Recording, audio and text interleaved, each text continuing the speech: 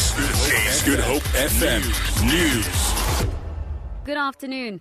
Anglican Archbishop Reverend Thabo Makgoba has called on students to allow the Fees Commission space to do its work. The commission was established to investigate the feasibility of free higher education. Reverend Makgoba says he's pained by the ongoing unrest at tertiary institutions in the country.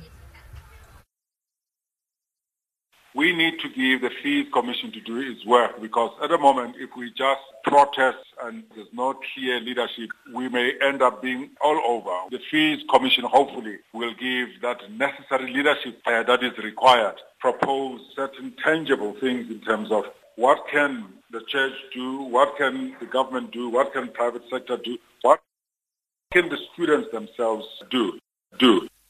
Two girls aged 8 and 11 have been killed in a fire at Concordia near Knysna in the Southern Cape.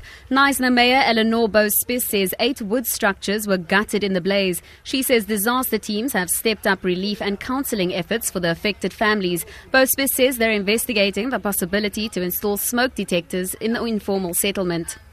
7 people have been arrested for drunk driving at various roadblocks in the Western Cape. Provincial traffic spokesperson Jacques Mostert says they also issued a number of fines to speedsters. 558 drivers were screened for being under suspicion of driving under the influence of alcohol, resulting in 7 arrests. The highest breath alcohol reading was recorded in Mossel Bay at 0.73 milligrams per 1,000 millilitres, which was 3 times the legal limit. We want to urge motorists to please be responsible by doing the right thing and not to mix alcohol with road use. And to end this bulletin, National Assembly Speaker Baleka Mbete is getting married today at a home village in Kantuli in the Eastern Cape. This will be her second marriage. Her first marriage was to well-known poet and political activist Kiora Peti Khotsitsile in 1978. Mercedes Besent reports.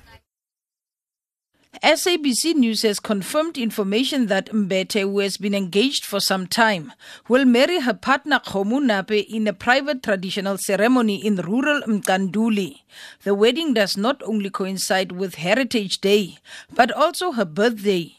Mbete, who's also the ANC's national chairperson, was born on the 24th of September 1949 and turns 67 years old today. Mercedes Besent, SABC News, Parliament. For Good Hope FM News, I'm Tamara Mitrovic.